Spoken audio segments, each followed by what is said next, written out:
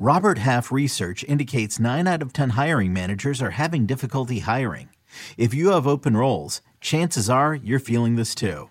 That's why you need Robert Half. Our specialized recruiting professionals engage with our proprietary AI to connect businesses of all sizes with highly skilled talent in finance and accounting, technology, marketing and creative, legal, and administrative and customer support. At Robert Half, we know talent. Visit roberthalf.com today.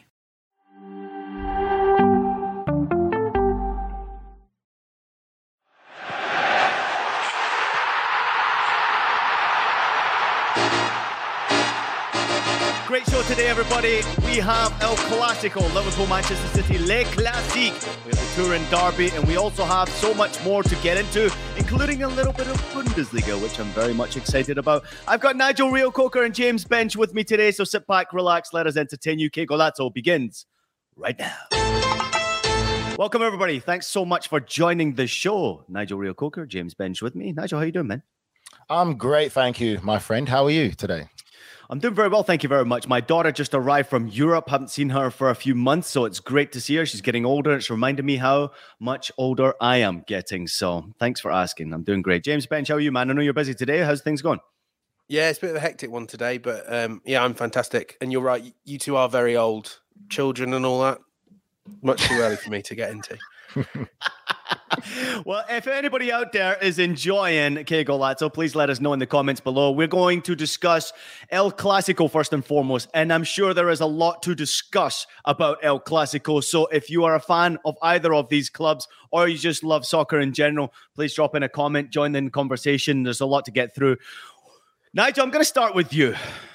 This is a cracking game to look forward to. I mean, really, if you look at the top of La Liga standings right now, the way Barcelona have started the domestic campaign has been sensational. Not so great in the Champions League after what we would just witness yesterday. But this is a great game to look forward to and a real test for Barcelona. Obviously, Real Madrid, in my opinion, would be a favourite going into this game. But Barca not conceding many goals at all in the league right now. They should go in with a lot of confidence with what they're doing domestically.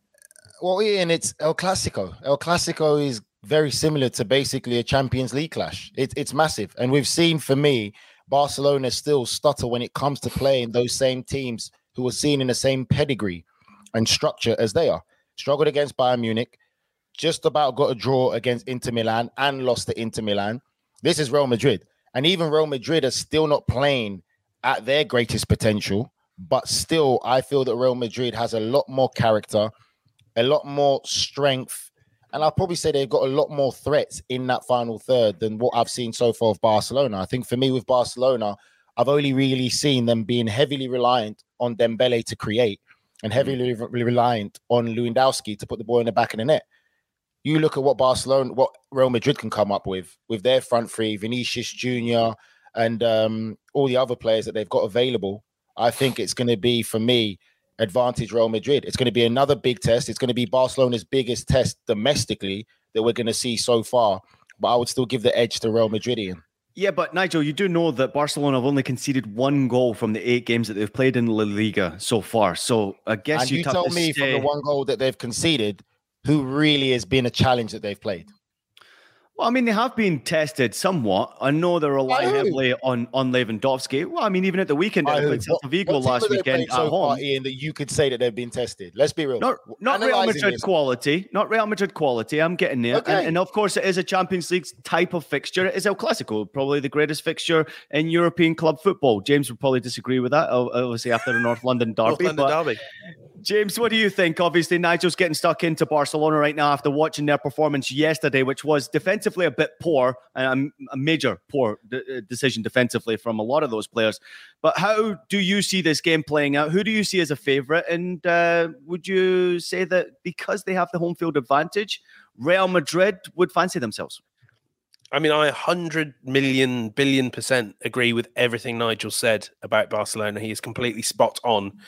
You know, in both regards, this is a Barcelona team that isn't going to get tested very often in La Liga. That's the simple reality of it. And in La Liga, all the issues that we said were going to come at the start of the season when they were radically revamping the squad, they don't really matter for all that much, because you don't need systems. You don't need tactical plans or identity. if you've got Ousmane Dembele and Robert Lewandowski and the other team don't have anyone kind of on the level to lace their boots. But when you come to the Champions League, you discover that other teams have their Lewandowski, they have their Dembele, they have their players that are a lot better than Gerard Piqué is nowadays. And it turns out they've been playing with them for quite a long time. That's the real struggle that Barcelona has. I mean, and do you think it's so strange that Xavi's going into this game under a little bit of pressure from the most vocal contingent of Barcelona on the internet? I don't know how much that will translate to the new camp. I think kind of let's take a step back and really appreciate what the last year has been like. Particularly, let's kind of look through that online Barcelona sphere. When Joan Laporta started pulling his economic levers and all that, and he's now just pulled the Europa League trapdoor, and that's sent them, they're going flying through that. The consensus had to be that he was doing this to strengthen the squad because the squad wasn't good enough. Yeah, the squad wasn't good enough, even though Xavi took the one that was significantly rebuilt in January to second. So Xavi clearly must be a great manager if he took that squad to second. But now he's been given these great players, and he's not. It's Xavi's fault, apparently. The club's frankly in more chaos off the pitch than has been reflected on the pitch. And it just, when it gets tested against the best teams, I think it's going to come up short for a little while now. I really like everything Madrid have done. Good signings. I guess Rudiger won't play, but he's been excellent. Tchouaméni's been a great addition. They're defensively a little bit stronger. I mean, I think they look better than the team that won the Champions League. We'll see if that means whether they can win the Champions League. Great point. I think so as well, James. I think you're right. And I think for me, what we've got to understand, and people listening, they've got to face the reality of this. Barcelona took a massive gamble. They were in financial disarray. They took a gamble by getting certain players in. Now their Champions League hopes hangs in the balance. And I think they expected the minimum to get out of the group stages. If they don't get out of the group stages, that's going to be financial catastrophe for Barcelona again, where they're going to have to let certain players go. And let's be realistic, what's going on in world football right now. You talk about Mbappe. You've already seen Lewandowski's form. Could Lewandowski be one of the players that they have to let go of? They're already talking about maybe getting Messi next summer. So how this unfolds for them in the Champions League, let's just forget domestically how big this game is. But they took a big gamble and it's not working out right now. And their fate might not be in their hands to get out of the next round for the financial rewards that they need. Nigel, though, if they win this game, though, and this goes to my question as to who needs to win this game more. Obviously, with what we're saying right now, it would be Barcelona who needs to win this game more. 1,000%. If they do win this game, they're top of the table, above Real Madrid, very comfortably so, though. So who cares? How can we say, though, James, that things are not going well at Barcelona when they're top of La Liga standings? Go ahead, James. I'm with James. Because Barcelona are, barring catastrophe, a lock for the top two in La Liga every year. And I know it will be great for Barcelona fans in May if they win La Liga. But if you're remortgaging your future, that needs to be with a view to getting access to what is actually, by Barcelona standards, a lot of money from Champions League prize money and broadcast revenue from going deep. This team, the team that ended last season, would probably have been there or thereabouts, maybe within 3 points of Real Madrid. So what you've kind of done is absolutely, taken a machete to your finances for the next 25 years. Yeah. And we do have to keep hammering this point home, no matter how well they play over the next few years, because, Pedri will be long retired while they're still dealing with the decisions that were made this summer. They've taken a machete to their finances. No, you're 100% right. It looks like is maybe 3 or 4 points more in La Liga. And I think that James, you're right, because I think for me, it's the point you're making is 100% right in the sense of they took a big gamble, Ian, on the finances. That's the bigger thing. And I think for them, there's greater rewards in the Champions League financially succeeding there than there is in La Liga. They're already expected to compete in La Liga. And like I said, we're giving them great credit. I haven't considered, when do they really get tested in La Liga? It's when they play Atletico, when they play Real Madrid, and maybe when they used to play Sevilla, when Sevilla were a lot more competitive. That's it. So you really expect them to do well. But if they don't do well now, I think, like you said already, there's more pressure on Barcelona to win this game just for a confidence kind of level. Because if they don't win this, it's going to be Armageddon at Barcelona again for a while, press-wise. And for the next round of Champions League game, it's going to be Armageddon. There's going to be tremendous pressure for them to win it. They've got aging players like Piqué, Busquets, who shouldn't really be there or be as a vital, pivotal role in this Barcelona team now. They needed to evolve. They mismanaged financially for a long time, and they took a gamble. And now there's a point where the gamble might not pay off. And I just think right now, like James said again, 100% agree. This Real Madrid side looks way better all way round, done the great investment. And even now, Real Madrid is sitting back at the Mbappe scenario and just laughing and saying, oh, let's just see how this plays out. Yeah. There You're watching. Really good, sorry, I was just going to say there was a really good line in, I think it was, I can't quite remember where it was, in the Spanish press a few years ago, where Sergio Ramos was always competing with Gerard Piqué over who was the highest paid centre-back. And then the details leaked about the size of Gerard Piqué's contract. And Ramos just looked at it and went, oh, right. I'm not anywhere close to what he's earning. That's kind of where they are off the pitch. And, we talk about they'll want to lose Piqué, they'll want to lose Busquets. Until their contracts expire, absolutely no one is paying them what Barcelona pay them. Ian, just a quick one, right? Last thing I was saying. Don't you just think, though, this is a reminder of people to realize and football fans to realize no player is ever bigger than the club. Because that's what happens when you try and make players get bigger than the clubs. You get. Can I ask you a question? Because I heard a comment this morning, and it really got me thinking. You said no player is bigger than the club. Would you say, and this is in a different league, but hot topic right now, would you say Mbappe is bigger than Paris Saint-Germain?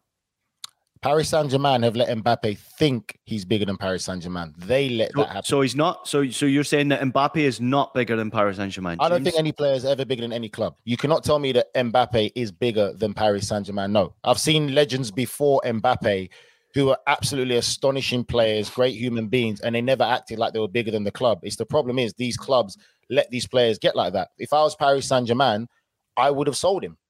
That's my opinion. You get your money back in, you reinvest, and you move on. That's what Alex Ferguson did the best, and that's what Alex Ferguson is going to go down as one of the greatest managers in world football. You sell them at the right time, and you let players know you're never going to be bigger than the club. Because if your club stays successful, that's all that matters. And again, Real Madrid is one of the biggest clubs in the world. They are sitting back right now, laughing at this situation, and they've had superstars after superstars after superstars. Is there anyone that's bigger than Real Madrid? No. We can never say that.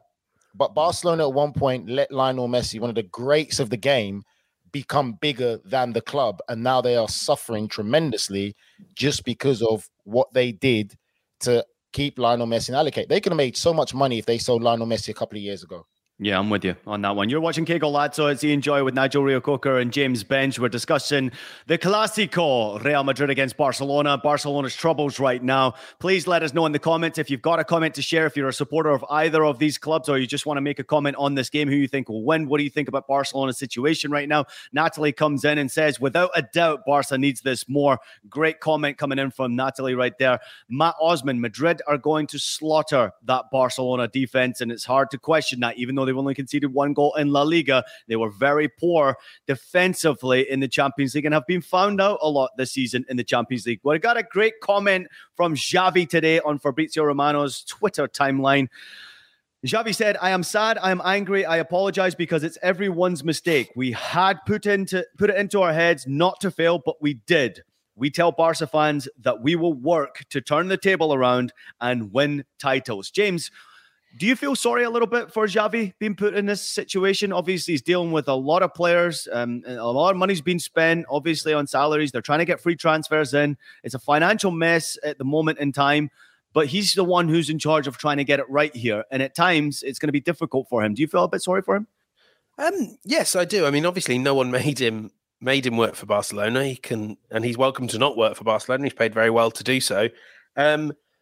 But it's a real hiding to nothing. And I think kind of specifically looking at that quote, and, he turning it round in the table in the Champions League, it's totally out of their hands. Unless Victoria pulls and do something unbelievable, they're gone. And I think just kind of to belabor the point about the finances, kind of anyone could have told you this might happen. Barcelona had this last year. If you're not a top seed, even if you are a top seed, but quite often, if you're not a top seed in a Champions League draw, the draw can be horrible to you. And they just got incredibly unlucky that they ran into a fantastic Bayern Munich team and an Inter Milan team that could absolutely beat them. And, everyone knew in the summer that's a scenario that could happen. So I feel Xavi's been dealt a really tough hand here. I mean, equally, what I would say is he could have managed this team anytime he wanted. You know, the job was there whenever he fancied it. He probably did not pick the right time to be Barcelona manager. No, James. I don't feel not an ounce of sorry for him whatsoever. And I think that for me, yes, it's not probably all his blame, but a lot of it does need to fall in the hands of those who run Barcelona. And this is when I go about, people talk about let's just say the corporate side of football. And I don't want to be harping on so long about this. Why are we feeling sorry for Barcelona when they could see, they should have had a lot more common sense and smart people running the club where they could see what was going on financially with the contracts they were giving to players at the time? You give credit, I give credit to the likes of Bayern Munich. Look at how they run their club and how they continue to get top class players there to compete domestically and to compete at Champions League without having these type of issues that Barcelona do. So why would we feel sorry for people being put in powers of position to do their job? And obviously they didn't do their job. They did not do their job good enough. And then obviously, yes, Xavi's come in there trying to do the best he can, working with what he can. What else could he have done though, Nigel? What else could Xavi have done, especially in the Champions League? He didn't have to take the job. Like James said, he could have taken it another time, but he chose to take it. So if you're choosing to take it, you know what's happening. I can't feel sorry for you because you're going now knowing what's happening. Why should I feel sorry for you? You're a club legend, but you know the situation. You were there as part of the situation that was going on at the club. I have no sympathy for you because you know what you're walking into. It's the same thing as saying, I feel sympathy for Mbappe right now because Paris Saint-Germain haven't kept their promises. When initially he wanted to leave, you chose to stay for financial gain and all these little loopholes or whatever it is they put in your contract. And now you're acting like a child, throwing your toy out the pram because you haven't got what you wanted. I don't feel sorry for your sympathy for you. Deal with it. And I think that's what we've got to do. We've got to let people take accountability for decisions that they make. Great point right there. All right, let's get your predictions on this one here. And I want to get predictions from anybody out there who's watching. And you are watching Kegel, lads. So whether you're sitting in your car, whether you're in school, whether you're at work, doesn't matter where you are in the world right now. If you're sit back and relaxing and enjoying the show, we want to hear from you. Drop in your comments. Share some love as well for Nigel and James Bench who are joining us today. Share some love for James. James looks like he wants to punch me in my face right now. No. James is ready to get stuck into it. And actually, I appreciate what James is doing. He's just saying, Nigel, you are on one today. We're going to let you have the stage. So, Nigel, Real Coker, give us your prediction on this game. Real Madrid favourites to win the game. Who are you going for? Mate, I'm going for 3-1 Real Madrid win. 3-1. Who scores the goals, Nigel? Vinicius Jr. He's on fire, by the way. I tell you what, I love watching that kid play, man. I think I have a feeling Tchouaméni will get on the score sheet as well. What are you laughing at? Tchouaméni. Nearly. It's Tchouaméni, isn't it? Tchouaméni. You're getting closer. Rudiger's definitely out. He's not going to be playing, is he? No. All right, let's move on from you. Taking too long. James, what you got for me? You know when you spend like forever going like on one specific topic, talking about how much of a disaster it is, and you know that in the end, all you've done is set yourself up to look very foolish. So I'm going to give myself an 8, and I'm going to predict Barcelona win this 3-2. Oh, my God. James, real quickly before we move on to the next game, though, how do they get the job done, though? Is it a Lewandowski hat-trick you're coming up with here? Yeah, something like that. These games are stupid. I mean, yes. I know that usually they go to form, but, you know, I get to use the whole it's a derby, throw the form book out of the window thing. And I spent all of yesterday saying Tottenham Frankfurt is going to be dreadful, and realised that in doing so, I'd forced a narrative where Tottenham Frankfurt was the second best game of the week. And I think what we've done here by continually slating Barcelona is added some fuel to the fire. I'm sure Xavi will have this on in the dressing room before the game, and Barcelona will go and win it 3-2. Wait, can we not? Can I just say something? Do we not think that Real Madrid are very motivated as well, knowing it's El Clasico? Do we think Real Madrid is going to be comfortable? No, they're going to be very. They have Carlos Ancelotti, one of the great managers of this game, winning manager at the highest level. Do you think he's going to have his players relaxed and chilling? Real Madrid. Yes, it's Carlo Ancelotti. They're going to be Listen, they're going to be up for this game. He's going to have one of your cigars, Nigel. He probably is going to have one of my cigars. And after they win, I'm going to smoke a cigar in his honor and send a picture to James. Yeah, no doubt about it. Listen, he had also has to recognize that also they've conceded 7 goals in the league so far. And it's not a lot of goals to concede considering the fact that Barcelona have only conceded that 1 goal. You would expect Barca to maybe go with a tactical approach here to try and frustrate. But as James Ben just pointed out here, these games, anything can happen in these games, and expect Barcelona to turn up and just go for it in the game. I do think that Lewandowski gets on the score sheet. I do believe that. This is his opportunity in El Clasico to turn it on, to show the world who Lewandowski is. So I do expect Lewandowski to turn up. But if Real Madrid, to Nigel's point, if Real Madrid play well, if Real Madrid play 90% of their game, they should be too good for this Barcelona side, regardless of who goes out there. It is El Clasico. But that's what James's point is. Anything can happen. There you go. Real mate, by the way, I'm buying them shades as well. I know those shades. I've got them on order. They're coming as well. You'd suit them very much so. We got Rafa in the house. He says, Nigel, you are spitting fire today. He believes that Real Madrid will get the victory by 3-1. James Bench has gone for a 3-2 Barcelona win. Nigel is expecting Real Madrid to really win this game. I'm going to go for a high-scoring draw. I think this one's going to be a 2-2 game, 3-3 game. I think it's going to be goals galore in this game. I really hope that's going to be the case. All right, let's turn our attention to what else is happening around La Liga before we move on to the Premier League. We have a great game between 3rd and 4th place. It's Athletic Club Bilbao against Atletico Madrid. I just want to read Nigel Reo-Coker and get a quick comment from you. Another tweet from Fabrizio Romano. Atletico Madrid president Cerezo, I can't even pronounce his name correctly, on João Felix's future. He said, João Felix going to succeed here at Atletico Madrid. Mbappe, ? We have no interest in him, even if he'd have a place in every team. And then he also said, Simeone's future? What? Cholo is our head coach, and God willing, he will be our head coach for a long time. So regardless of what you said on this podcast, apparently you've not been listening, Nigel. Atleti are sticking with Cholo Simeone. Thoughts? No, listen, honestly, I think it's great. I think that means they're going to give him time. Because the thing is, he is a good manager. But the problem he's going to have now is he's going to have to get into the recruitment department and try and find those outliners in this generation of footballers who would suit his management style. So that's what he has to do. Because if he gets the players that play for Simeone, they'll be a very tough and difficult team. They'll be a very successful team. But this now has to go into the recruiting part when you talk about outliers. And for the fans that's listening, let me say when I say outliners, just a quick story. When I went back to England towards the end of my career, just before I finished training and whatever it is, I went to West Ham, I trained. In the first 3 minutes of training, there was a young Declan Rice training. And I went straight to the coach, who's this kid? And they said, yeah, he's the under-21's captain or under-23s at the time. I said, this kid should be in the first team. I knew that kid was different and an outliner from our generation where if he was training with us, I knew he would be a captain and a leader, and I knew it in 3 minutes. So there are outliners there where they can play in that old school generation. You talk about Jude Bellingham. He's another one who could play in that old school generation. Simeone needs to get in that department, and they're going to obviously give him time and stick by him. If he can get 6 or 7 players like that, then I'm sure he'll make them a very successful team again. James, do you have anything to add on Atleti's situation right now in Simeone?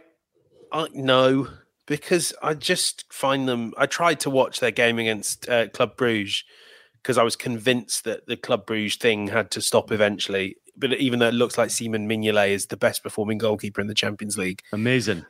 And I mean, just like Nigel was saying, it's just, I've never seen a group of players that's such an awkward fit for a manager that's been there for 10 years. Yeah, but hasn't it always been like that though, James? Hasn't it always been hard to watch though, Atleti? I mean, I find it personally, I find Atleti hard to watch. I know producer Dave is a fan, but they annoy me. They've never been elegant. James, but come on, let's be real. They were great to watch at the height of making Champions League final and all that. They had great to watch. They were physical. They asserted themselves on you, and they were the masters of a style that they could impose on the opposition. And you had this real blend. Whereas now you just have this team that are a bit like, nah, we don't really know what we aren't capable of doing what our manager likes us to do. So let's just be here and exist. And that was what it feels. It just feels like they're killing time until the manager goes. When the manager really, if this is how Cerezo feels, the manager should really just say, clear the house. And like Nigel says, get me on the phone, get me Declan Rice, and as many players like Declan Rice as we can afford, which is none. Great points from both of you on La Liga. Thank you so much for that one. Look forward to watching El Clasico. Look forward to seeing how Atleti handle Athletic Bilbao this weekend. Let's move on to the Premier League. There's a big game. I mean, probably one of the biggest games in the Premier League we've watched for a very long time, because Liverpool right now are struggling in the Premier League. The 10th in the table. Only the 2 games won from 8 so far for Jurgen Klopp's Red Men. Manchester City second in the league so far, scored 33 goals from the 8 games played. They did rest Erling Haaland a little bit in the Champions League this week, but this is a cracking game, James, to look forward to. I mean, we're going to witness a Liverpool side who have just thrashed Glasgow Rangers by 7-1, which I'm sure is a confidence booster. Jurgen Klopp saying so after the game. The fans needed it. The fans deserved it. But how on earth do Liverpool get the job done, if anything, they can do against this Manchester City side who score so much? Well, I mean, last year, these were the 2 best games in the whole European fixture calendar, especially the one at the Etihad, I thought was magnificent. And I think in terms of the sheer level, I think you could say it was a sort of peak moment, one of the peak moments in Premier League history. And I do not think we are getting anything like that again, which is a real shame. Mm-hmm. For whatever reason, there's something isn't quite sparking right with Liverpool. And I get the feeling that at the moment, Jurgen Klopp is making it worse, not better. That's not me at all suggesting that Jurgen Klopp should be under pressure. He has earned the right to take as long as he needs to work this out.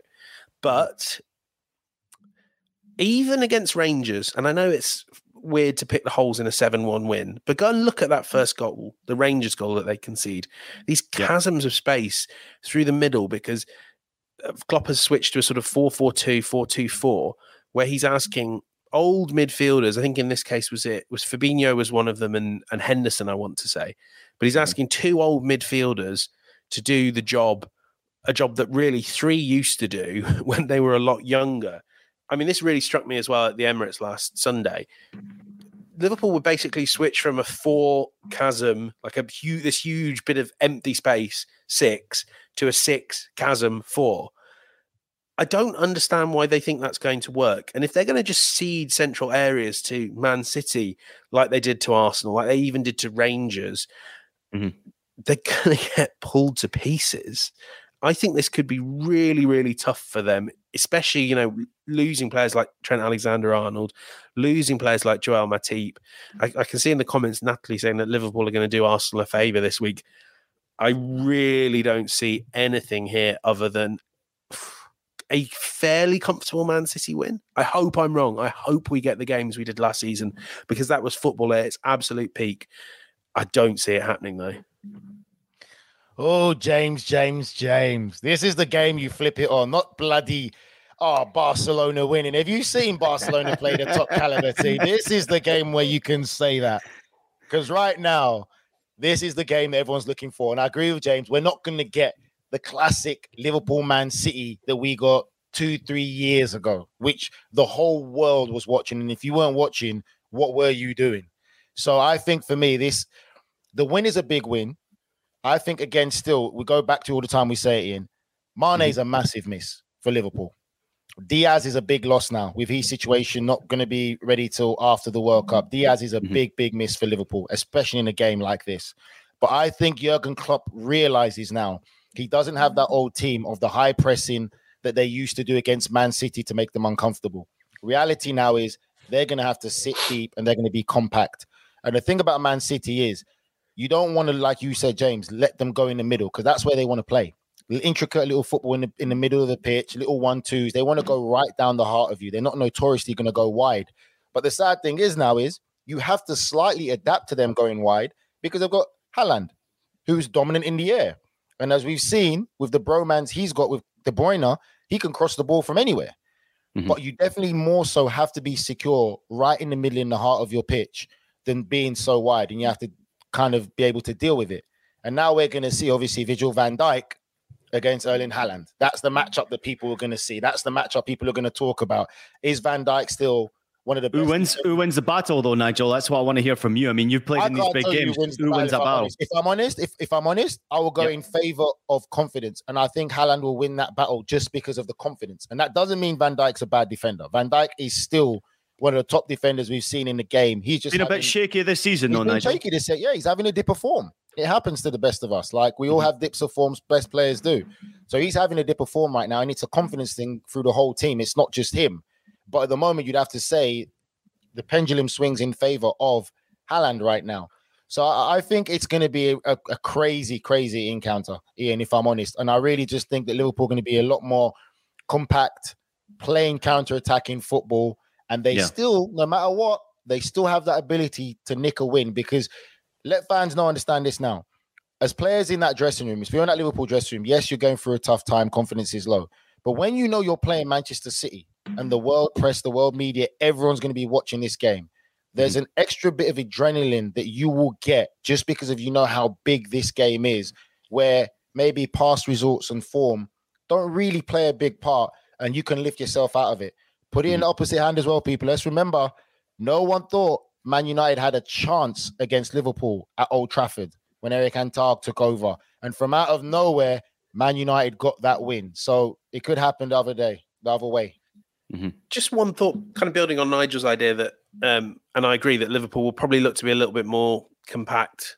And I almost wonder, I mean, they've never played a back three before or a back five. This might be a good time for it, but we shall see. They don't really have too many options at wing back. One thing that really struck me as well, and this kind of goes to talking about them giving up the central areas, against Arsenal, there was a real commitment to play it long, quickly, to kind of go over the press, to exploit. And Arsenal, for a lot of this season, have had a higher line even than City. But City are going to park their centre-backs on the halfway line, and you hit it hard, and you hit it like aggressively in the direction of Nunez, and let's assume Salah comes back in the team.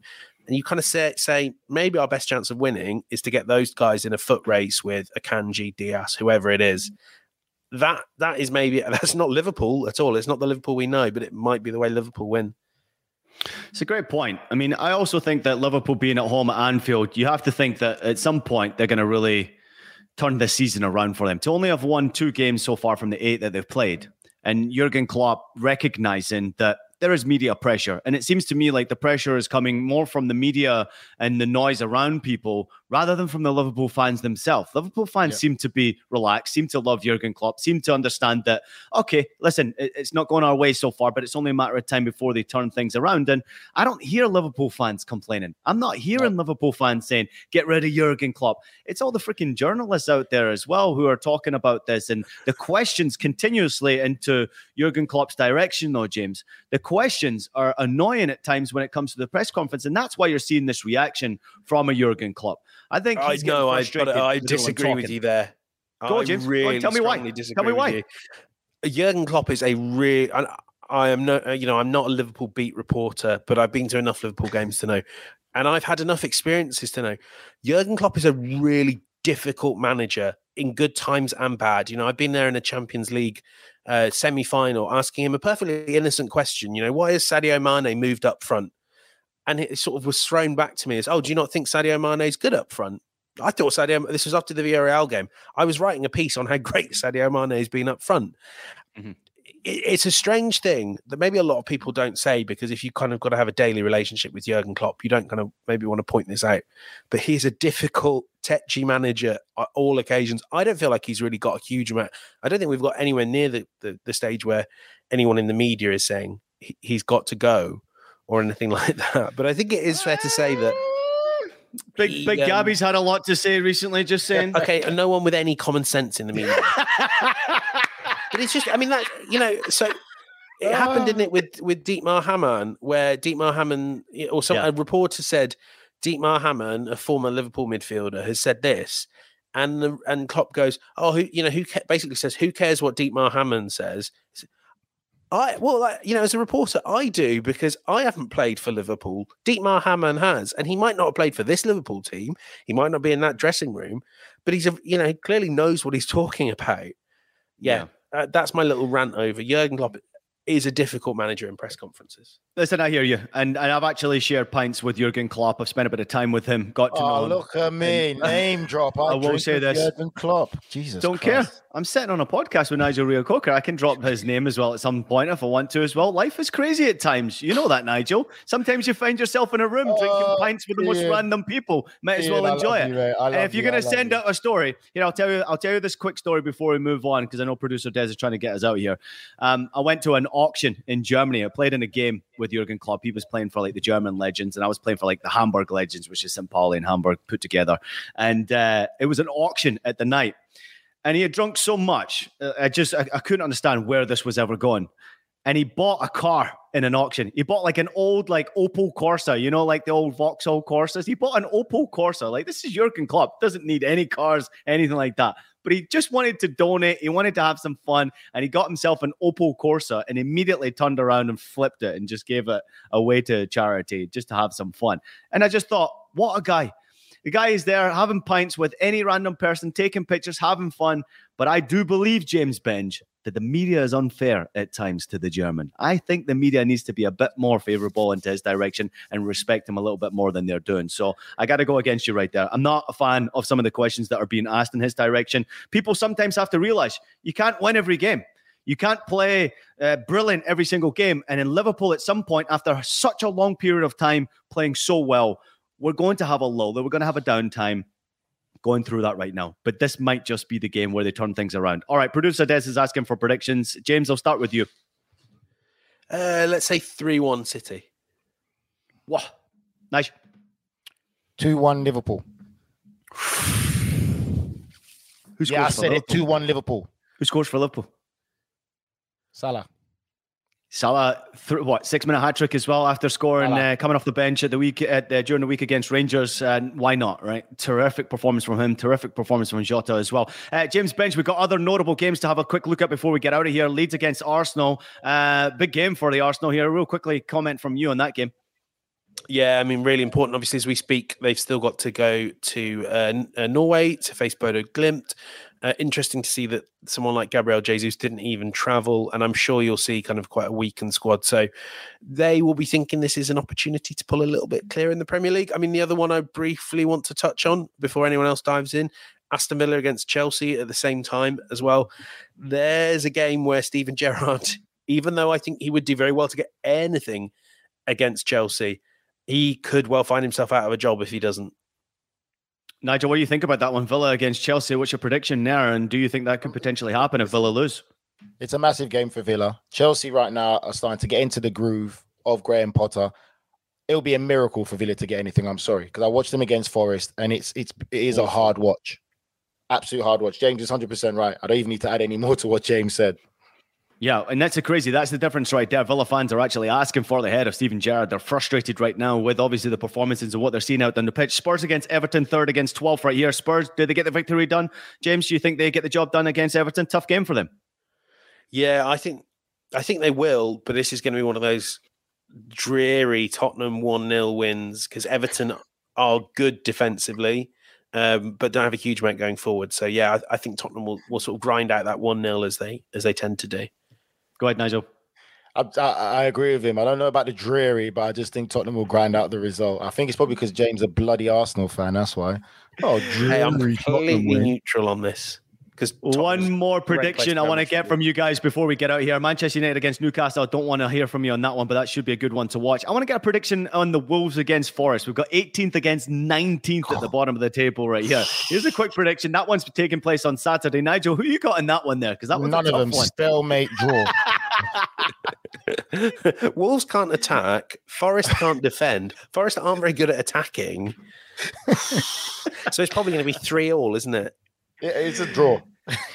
No draw prediction from Nigel Reo-Coker. James Benge, thank you so much for joining us. Nigel, I'll see you on the other side of the break here. But James, what are you looking forward to this weekend? Are you going to watch any games? Are you going to enjoy something tonight? What are you doing? I can't really talk about that, but for reasons that will soon become clear. But I to be honest, I'm really looking forward to Destination Brooklyn, which is way off, and I do have other things to do before then. But I'm actually just really excited to see all you guys in New York. I think that's the thing I'm most looking forward to. Well, we're looking forward to seeing you. We're looking forward to seeing you, and Nigel Reo-Coker in particular is looking forward to you bringing obviously some special gifts over. So be expecting a few emails or text messages from Nigel asking for more stuff to be brought over from you. And I hope that the US government allows you in. You're going to bring it over for me, James, if I send you a couple of bottles? I certainly will. I might need a second suitcase. Ben, you're a legend. Thank you so much for joining us. All right, let's take a quick break. When we return, we'll take a look around at what's happening the rest of Europe, including a dive into Le Classique as Paris Saint-Germain take on Marseille. Welcome back, everybody. You're watching Que Golato. To enjoy alongside my good friend and co-host Nigel Reo-Coker here. Let's get stuck into the rest of the best of what's happening around Europe. We'll start off with Le Classique. It's Paris Saint-Germain against Marseille, first against third in the French league. Marseille doing very well domestically and now actually starting to get some results together in the Champions League. You got to give them a lot of credit. But Nigel, more importantly, obviously the noise around Mbappe, how much does that affect the locker room at PSG going into a big match like this against Marseille? Well, you know you've got to win. Otherwise, Marseille could really start to challenge. A hell of a lot, Ian. Come on, you know it. Think about now being back in the days in the dressing room when things like this were happening at the club. That's all the press and the media were talking about. And if you're Marseille, it's going to be in your benefit without a doubt, because there's still going to be that unrest in the dressing room. There's going to be he said, she said, reports coming out. Mbappe really has destroyed and disrupted that Paris Saint-Germain dressing room.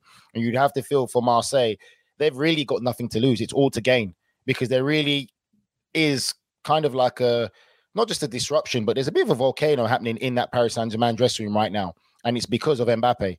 So I think for me, it goes in favor for Marseille. They're getting the results. They beat Sporting, even though some help with some crazy red cards, but they got the job done. Confidence is there. And you do think that this could be Paris Saint-Germain's first defeat of the season, I believe, right?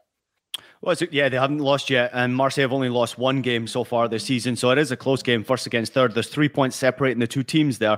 But as you witnessed, obviously, in the Champions League, we haven't watched the games necessarily so closely, but Marseille, is there anything from them that makes you think that they could really turn this over? As you predicted, this could be a defeat for Paris Saint-Germain because of the noise and what's happening around PSG. Obviously, you can see disgruntlement, and Jonathan Johnson broke it down on yesterday's podcast. Go back and watch it if you want to, about exactly what's happening with Mbappe and the noise around potentially the club hiring people to put silly social media messages out there, criticizing their own players, which is absolutely unthinkable. All of this noise off the pitch absolutely won't help him. But what about Marseille? Marseille are doing things the right way. Bit poor to start the Champions League campaign, as you mentioned, back-to-back wins against Sporting. They've got a great deal of experience. Alexis Sanchez is scoring goals for them. They are playing some really good football. Amina Harit, terrific player. He's playing very well for Marseille. Tavares is doing well on loan from Arsenal in that left-back slot. If I'm not mistaken, he's already scored 3 goals in League One. So what about this Marseille that makes you think that they could get this job done going forward? I mean, I'm not an expert on Marseille as much as you are, so you probably could give that insight greater than I can. But for me, I think that they've got the experience. And you talk about the players that they have there already. I know a few of them, but I think what I'm looking at most, Ian, is the fact of from indifferent results that they've had at the start of this campaign, they're coming back to turning it around. And it's just at the right vital time, you feel. And you're not facing the Paris Saint-Germain side that's full of confidence, all guns blazing, doing so great. It's a Paris Saint-Germain side that the world media is going to be in on right now, looking for any sniffs and scratch. This is just the start of this Mbappe scenario. More stuff's going to come out, and it's just going to make it very uncomfortable for players, and players are going to get frustrated with having to deal with this, while Marseille have come through adversity in the results that they've had in different results, and they're starting to click at the right time. They've got enough experience in that dressing room to get the result. Yeah, I'm with you. Listen, I just want to run through the starting 11 for Marseille that they put up against Sporting this past week, and the names that you will recognize, not necessarily for obviously what they've done domestically in the French league, but also some names who are on loan and have competed in other top 5 domestic leagues, including the Premier League. You've got Lopez in goal, Mbemba, Bailly, and then Balerdi. I mean, that's an incredible backline that Marseille have right there. Youth and experience. Tavares on the left-back slot obviously struggled to get into the Arsenal lineup. He's doing so well at Marseille. Immediate impact. And as I mentioned before, I think he scored 3 goals. Veretout, who obviously we know from the Italian league. Then they have Klaus, Runeger, Guendouzi, and then Amina Harit, who I know from his time at Schalke in the Bundesliga, and then Alexis Sanchez scoring goals up front. And they also have some weapons coming off the bench, including some youngsters as well, including obviously the experienced Dimitri Payet and Cengiz Under. I mean, they've got also Gearson as well, right? They've got Gearson as well. who came from Flamengo, who's a fantastic talent, box-to-box midfielder. Just hasn't quite found his feet there, but he's a talent as well. Yeah, he's struggling to actually get into the team. He has scored a couple of goals already in League One, but he's struggling to get in the team and keep his place in the team. But there is a battle, as I've mentioned the names who played against Sporting. There is a real battle for Marseille. Remember that PSG will not have Sergio Ramos along that back line there. He got sent off in the first half of their last League One game. So that is a big loss for them domestically. Messi's still struggling with that calf injury. Expect him to have some problems. Kimpembe, Sanchez, and Mendes also struggling. And as I mentioned before, Ramos is missing as well. The only one missing for Marseille is Kolasinac. So going to be a cracker. Le Classique. Make sure you tune in and watch that one. Expect to see a shocker. Nigel Reo-Coker, your prediction will be what scoreline? I honestly see a Marseille win. I just feel it's one of them now where everything is coming. I see a 2-1 Marseille win. Ramos is going to be a big miss in that back line. And let's be real, Paris Saint-Germain haven't looked very convincing at all defensively. Yeah, they've looked poor defensively, even the goalkeeping, and at times, and I wouldn't just say necessarily defensively, by the way, I'd say offensively as well. With no Messi in the lineup and all the noise around Mbappe, I would be concerned about what they do going forward. Obviously, my prediction would say that PSG should win this game. Obviously being a home in this match, but Marseille, I would absolutely love it, Nigel, if Marseille got the victory, because it would make the French league a little bit more enjoyable to see a little bit of a title race once again this year at the top of the table. So let's hope that happens. But good luck to PSG and Marseille in that game. Let's turn our attention to Serie A and what's happening in Italy. Not great fixture list, but there is the Turin derby to look forward to. Juventus in 8th place in the table. Only won 3 games, Nigel, from the 9 games they've played so far. If Torino beat Juventus, and listen to this one, if they beat Juventus, they'll leapfrog Juve in the table and push them further down. Can you understand why Allegri is still in charge of this club? Can you make any sense of it? Is it okay for him to be committed to Juve and Juve to be committed to him to the long term, knowing that it's only a matter of time before he gets it right? Or should he have been gone by this point? I just think that it's financial burden. That's what it is. It's a financial situation that they can't get rid of him, and that's why they're sticking with him. I don't think they're sticking with him because they truly want to. It's the finances that's playing a part. And for me, it's just not going to get any better. Juventus really have been poor and underperforming this season. And I'll be honest with you, Ian, I wouldn't be surprised with a Torino win just because of what I've seen from Juventus domestically and also in the Champions League. That I can actually see a Torino win. And the hierarchy there saying that Allegri's going to stay there no matter what players have to get on with it, it's only going to get worse. Yeah, I'm with you on that one here. One more point I want to get from you. Obviously, a player that I've touched upon so many times from Juventus is Vlahovic. And he just doesn't seem to fit in perfectly with what's happening at Juventus Football Club. How do you get a player like him playing well? I know you've played with some top players, Nigel, and there are times where strikers struggle. They struggle to score goals, and they are world-class players, or they should be scoring goals. And maybe they're missing opportunities. Or is it a problem with Juventus and the system that Allegri likes to play? Does he just simply not fit into the system? He doesn't fit into the system, Ian. He doesn't. You look at the goals he was scoring. Yes, obviously he's got a high penalty conversion rate at Fiorentina, but he needs service. Any top strikers or strikers of that kind of caliber need service. And right now, you got Di Maria who came back, and I think now he's injured now for Juventus. Paul Pogba, who probably is one of the most creative midfielders I've seen in world football of this generation. He's not fit. He's not out. He's out for a while. They just don't have the players of that caliber who can make it easy for Vlahovic to get in the right opportunities. You know, I believe that for me, top strikers do their business at the high end of the pitch. How often do we really see him in the high end of the pitch working and doing the business? Yes, Allegri has kind of passed the management style of what the modern game has become. But again, Juventus is showing commitment to him. There's nothing you can do about that. But with the players that he has, it's not that great. And then you can see, obviously, this banner that our fantastic producers put up there, which reads, Mr. Allegri, do not resign. Allegri. All right, mate. You fancy. Anyway, do not resign.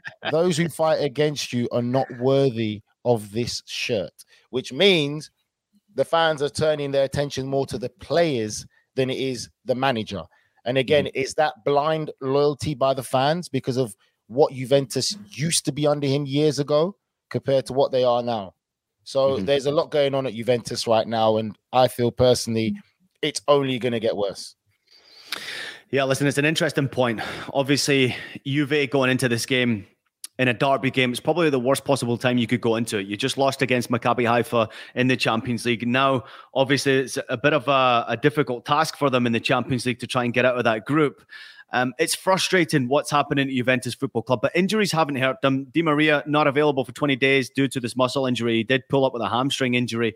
He is expected to be fit for the World Cup, but this is a massive blow. And as you mentioned, Paul Pogba also out injured. I think he's going to be back around about mid-November as well. So you should see Di Maria and Paul Pogba coming back around mid-November. Oh, by the way, that's when the Italian league shuts down and every other domestic league shuts down and they go to a World Cup. So interesting timing for those players to come back. And maybe for Argentina, this is a bit of a positive, by the way, that Di Maria is getting a 3-week break before coming back to getting into football again. Not good for Juve. In this game in particular, I think it's a tough one, Nigel. I do obviously favour Juve. I think the bookies would say so as well. But Torino, with that little golden carrot, if they beat Juve in a derby game, they go above Juventus in the table. Yeah. For me, that tells you everything. It is going to be a battle in a derby game. Just give me a little bit of insight from your life, your professional career. What was the best derby game that you played in? Best game. Like, what was the best derby, fans and all? I mean, for me, it's West Ham, Tottenham. West Ham, Tottenham was just amazing. I think one of the best ones was towards the end of the season, last game of the season, we played Tottenham, and they needed to win to finish in the Champions League. And that was when they were being managed by Harry Redknapp. And the night before, they claimed food poisoning, but we beat them at home. And that was just an amazing derby because Tottenham didn't make it into the Champions League. So that was probably one of the best ones. But the fans get up for that. When derbies like that happen, everything's out the window, honestly. And it's just, I guess it's kind of the underdog, which is Torino in this case. They have more to kind of gain and nothing to lose, really, because Juventus still are going to be seen as the favorite. So you can really be that person that pulls out a tremendous upset.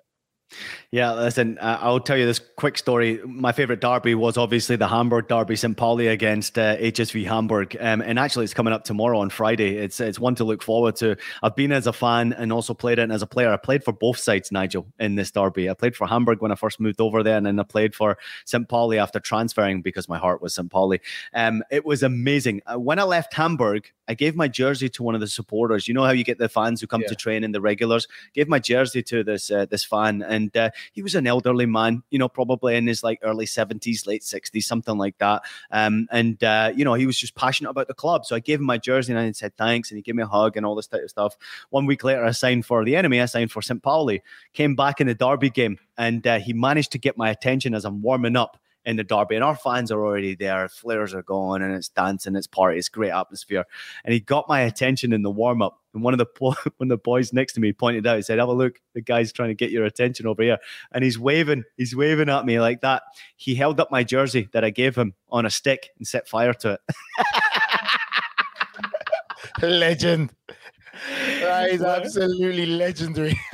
I don't want your jersey, you scumbag. Get out of here. It was just brilliant. But I love derbies. Passion.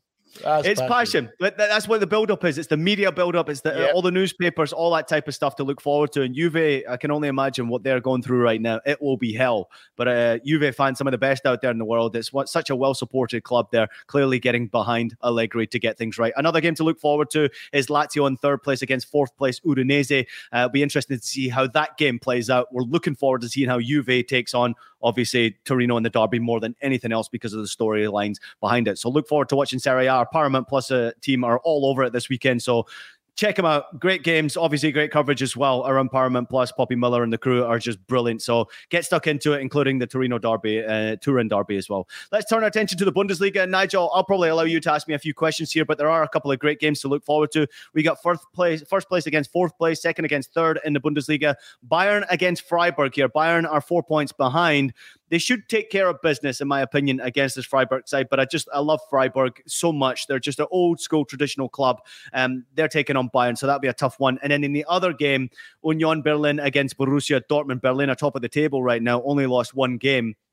And they've only let in 6 goals against this Borussia Dortmund side. So expect both of these games to be a thriller. If you have any questions for the Bundesliga, throw them at me, Nigel. I was just going to say, do you honestly feel that Union Berlin are real title contenders this year from what you've seen so far? Or you just feel that they've had a fantastic start?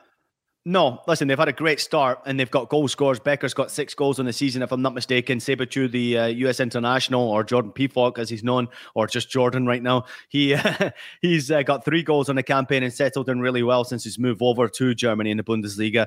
They score goals. It's an intimidating place, small little stadium, similar to what Freiburg have in a stadium.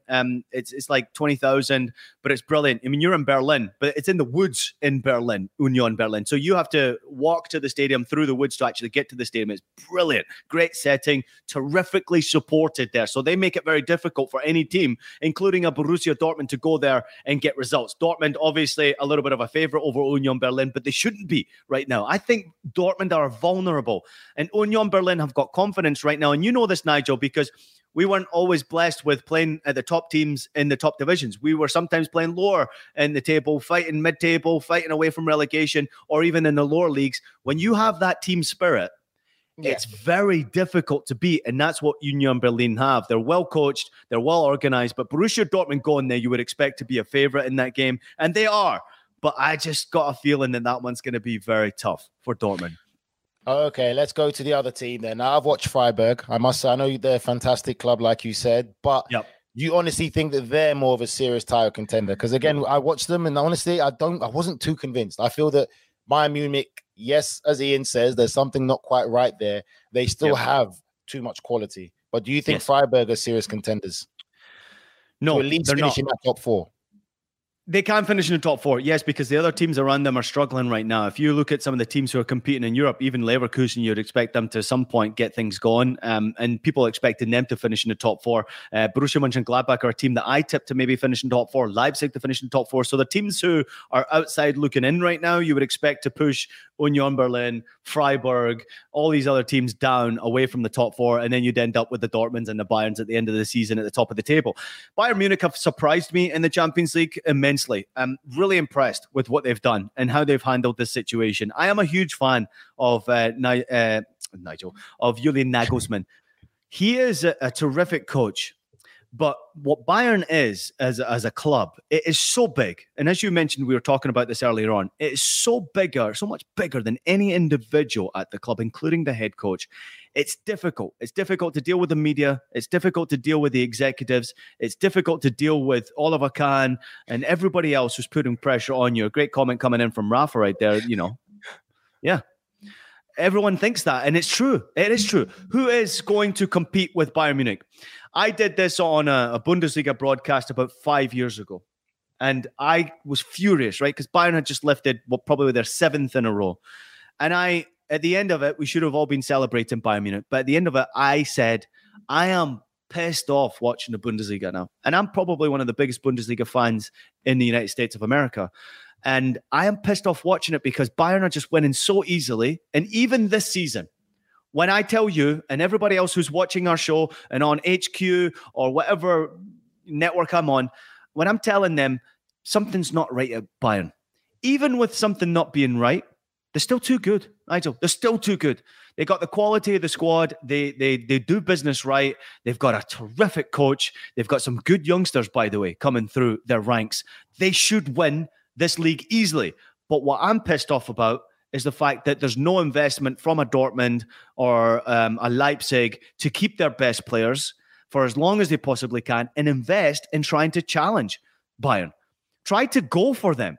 I want to see a Leipzig and a Borussia Dortmund keep their best players, throw a ton of money at them, and I know they're great businesses by selling players, but I want to see there be a challenge in the Bundesliga, and that's what's really frustrating me. So regardless of the questions you throw at me, Bayern are still the favourites, even when something's not quite right in the camp right there, Yeah. All right, quick prediction I'm going to give you right here. Bayern Munich, I think, get the job done against Freiburg. I'm hoping Freiburg do well here. One of my former teammates at St. Pauli's assistant coach at Freiburg, and they've got a good thing going, but just nowhere near enough quality. Bayern, after another convincing Champions League victory, should win by 3 or 4 goals in that game. I think Bayern start to put into top gear in the Bundesliga now, Nigel. You see them start pushing up the table.